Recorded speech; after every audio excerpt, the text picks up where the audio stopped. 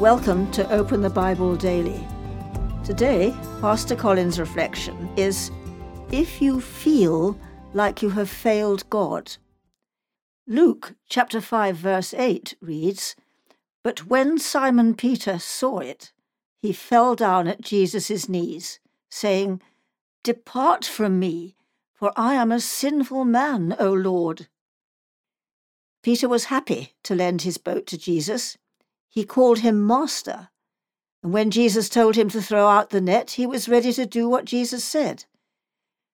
Peter probably would have described himself as a good person, a hard worker, a man devoted to his family, a man who believed in Jesus.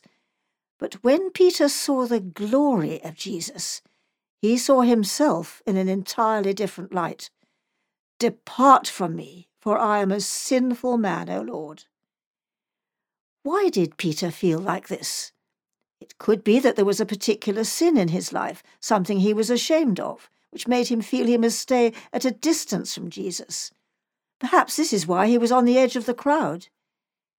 Maybe you also feel you need to keep your distance from Jesus because of who you are or what you have done. Nonetheless, most likely Peter was not thinking of just one sin. Instead, Peter felt like a complete failure, sinful through and through. Why? He had tried being a disciple before and failed.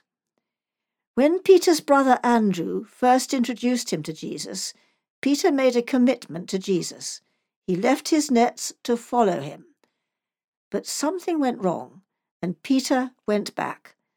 That is why he was on the edge of the crowd telling Jesus to leave him.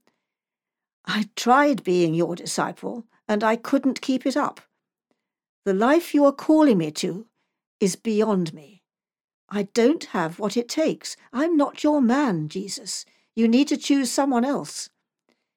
Have you tried to live the Christian life, only to find you could not do it? It was too hard, so now you are on the edge? You know Jesus has something to offer, but you feel that it is not for you. Are you trying to keep Jesus at a distance today? If so, can you identify why?